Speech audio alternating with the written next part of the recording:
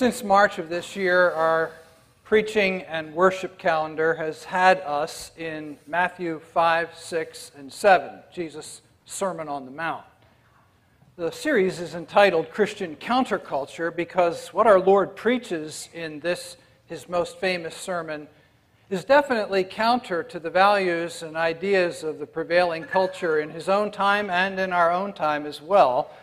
And you may know that some of what he said in that most famous sermon is recorded also in the Gospel of Luke, but broken up and in different chapters in different contexts.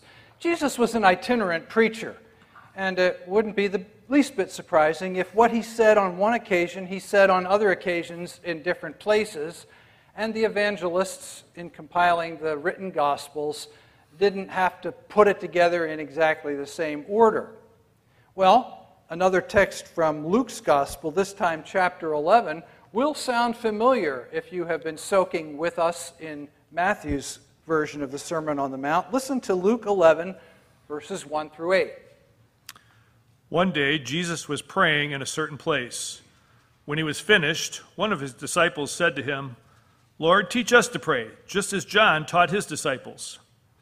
He said to them, "When you pray, say, 'Father, hallowed be your name. Your kingdom come. Give us each day our daily bread. Forgive us our sins, for we also forgive everyone who sins against us. And lead us not into temptation.'" Then he said to them, "Suppose one of you has a friend, and he goes to him at midnight and says, 'Friend, lend me 3 loaves of bread, because a friend of mine on a journey has come to me, and I have nothing to set before him.' Then the one inside answers, 'Don't bother me. The door is already locked, and my children are with me in bed. I can't get up and give you anything.' I tell you, though he will not get up and give him the bread because he is his friend, yet, because of the man's boldness, he will get up and give him as much as he needs." Boy, another parable on persistence in prayer. I wonder if God is trying to say something to us today. Would you open your Bible now to Matthew chapter 7, the Sermon on the Mount?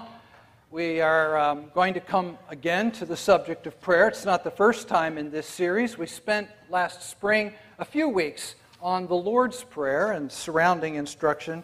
Now we come to what our Lord says in Matthew 7, 7 through 11, and hope you'll follow in your copy of God's Word.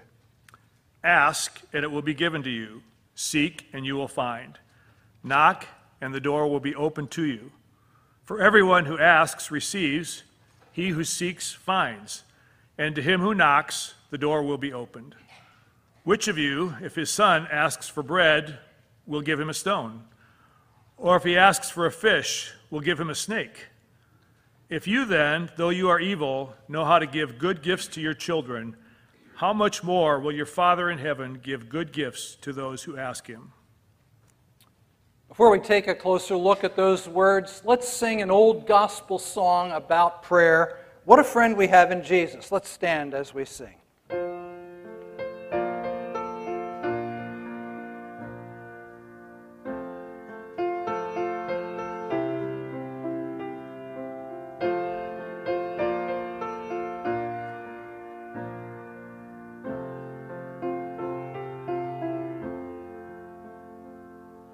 What a friend we have in Jesus, all our sins and griefs to bear.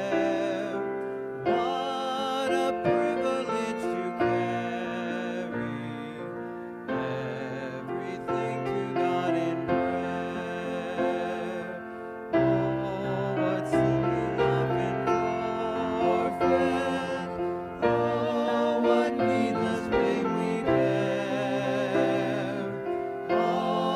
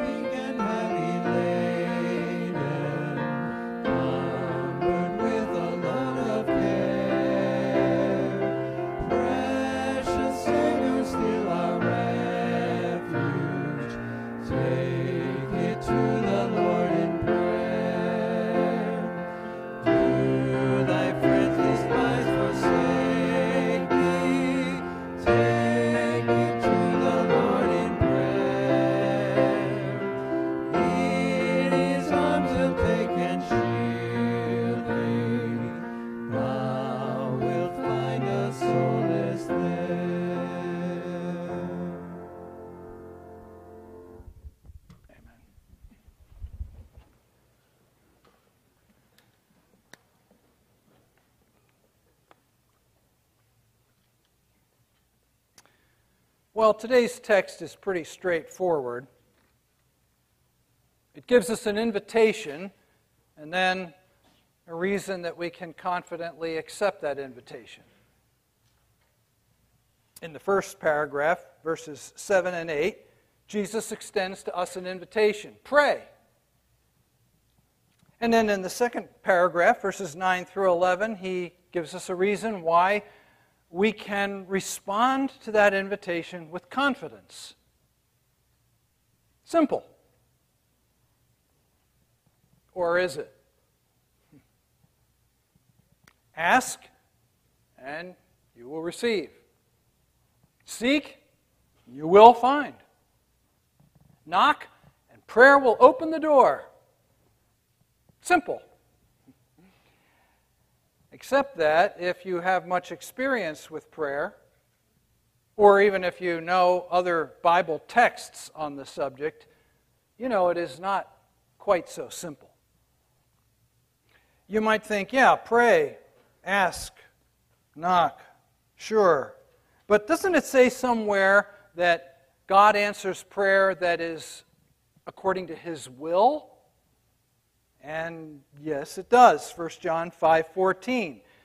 If we ask anything according to His will, He hears us. He hears us. He answers prayer if our prayer is in accordance with His perfect will for our lives and for His governance of the world.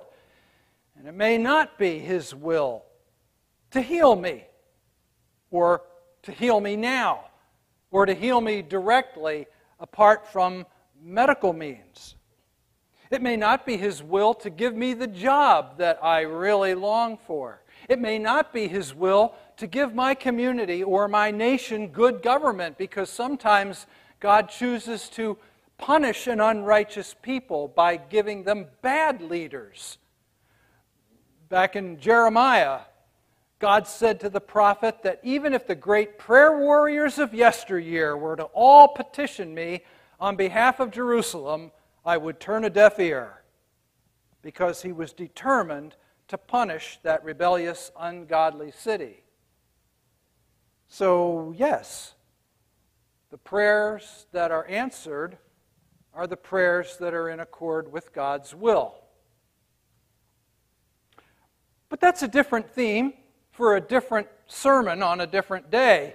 Today's theme, today's text, today's word from Jesus is this straightforward invitation. Ask, seek, knock. Yes, but we think somewhere in the Bible, doesn't it say something about you have to pray with the right motives? And sure enough, if you look at James 4:3, you read, when you ask, you do not receive because you ask with wrong motives. Some prayers are not answered because the people offering those prayers pray with ungodly motives. In one of Frederick Buechner's novels, an angel is charged with bringing the prayers from earth into the throne room of heaven. He collects all the prayers around the world that are being offered at any given moment and brings them up into the throne room of God. And the angel says some of those prayers are delicate and beautiful as a flower, but carrying some of those prayers is kind of like a woman might carry a dead mouse, holding it by the tail as she takes it out of the kitchen. Ugly,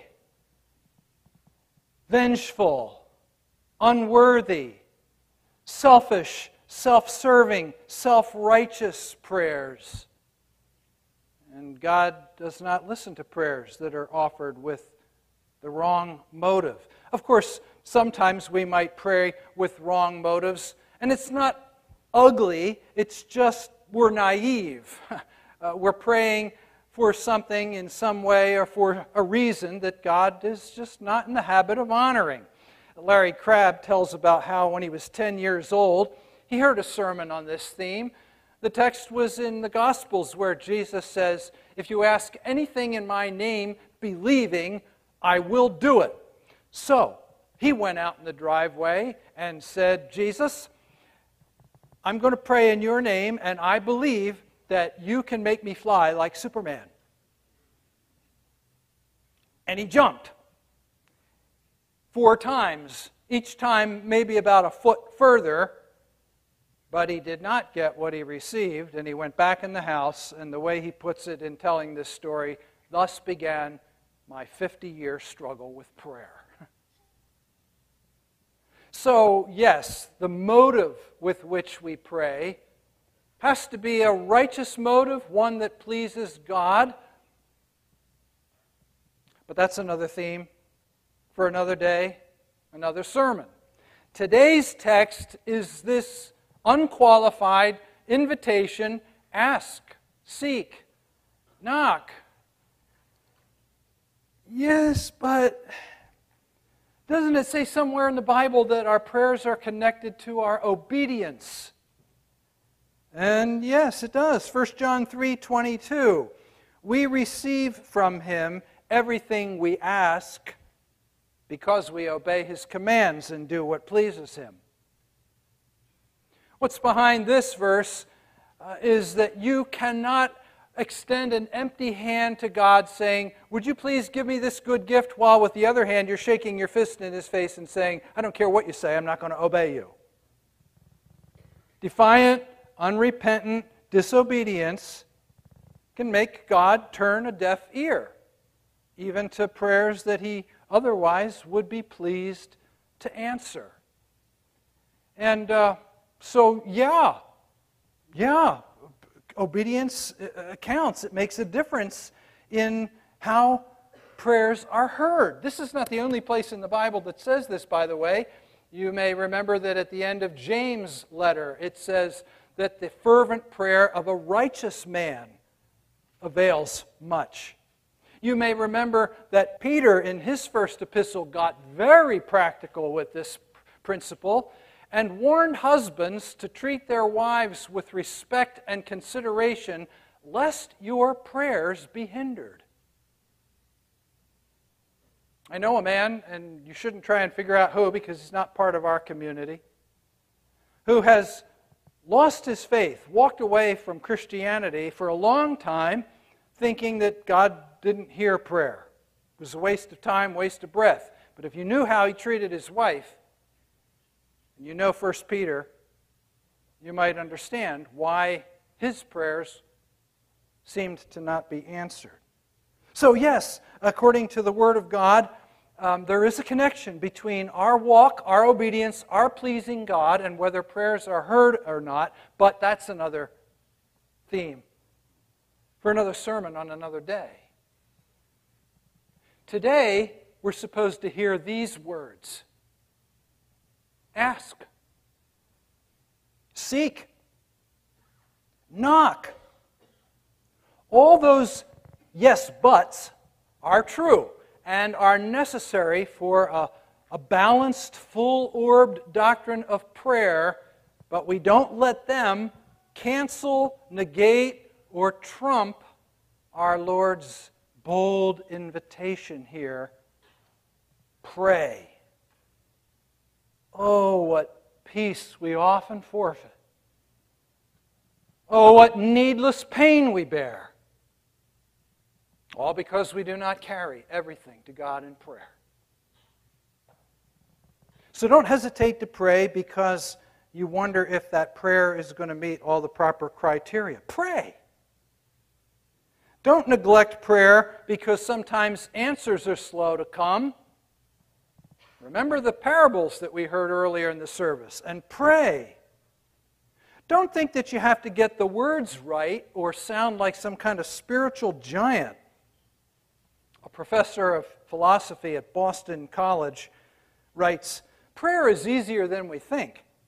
We think it is too hard or too high or too holy for us because that gives us an excuse for not doing it. This is false humility. Even the most sinful, shallow, silly, and stupid of us can pray. You do not need to master some mystical method. Can you talk to a friend? Talk to God, for He is your friend. And that is what prayer is. The single most important piece of advice about prayer is one word: begin. Just do it. And don't quit praying because you just can't answer the question, why does God need my prayer? He already knows what I'm going to say. He already knows what He's going to do. He already knows what's best. So what difference does it make whether I pray or not? Should it not be enough that He tells us to pray? And to know from His Word that there are some things God will only do in answer to prayer. So pray. And don't neglect prayer because you can't figure the whole thing out. It just doesn't. A teacher of the Bible from another generation, Vance Havner, said, I don't understand prayer. But I don't understand electricity either, and I'm not going to sit in the dark until I do. Ask. Seek. Knock. That's Jesus' invitation. And then in the next paragraph, verses 9 through 11, he gives this wonderful assurance as to why we can accept that invitation with confidence. Verse 9, which of you, if his son asks for bread, will give him a stone? Honey, come here. Our 3-year-old asked for another dinner roll, but I'm going to give him this stone. I can't wait to see him break his little teeth on it. Who would do that? Oh, dear.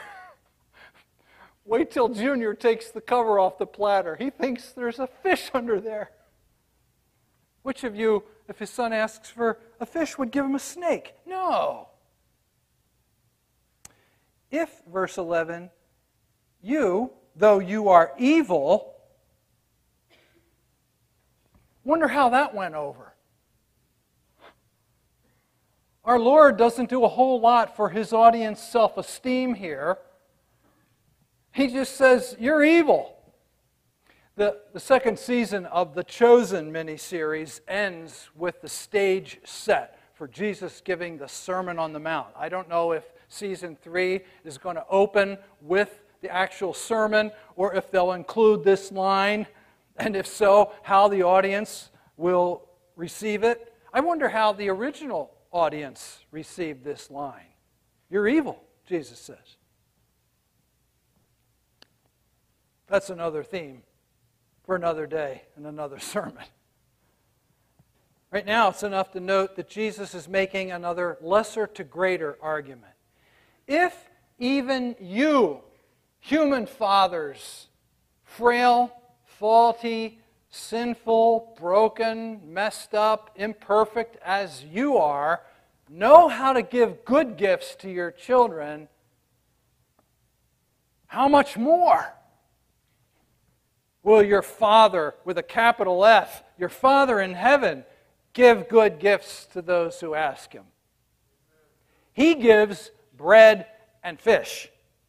He gives us our needs. He gives us more than we need. He gives generously. And in His giving, He knows what we need, what's best for us.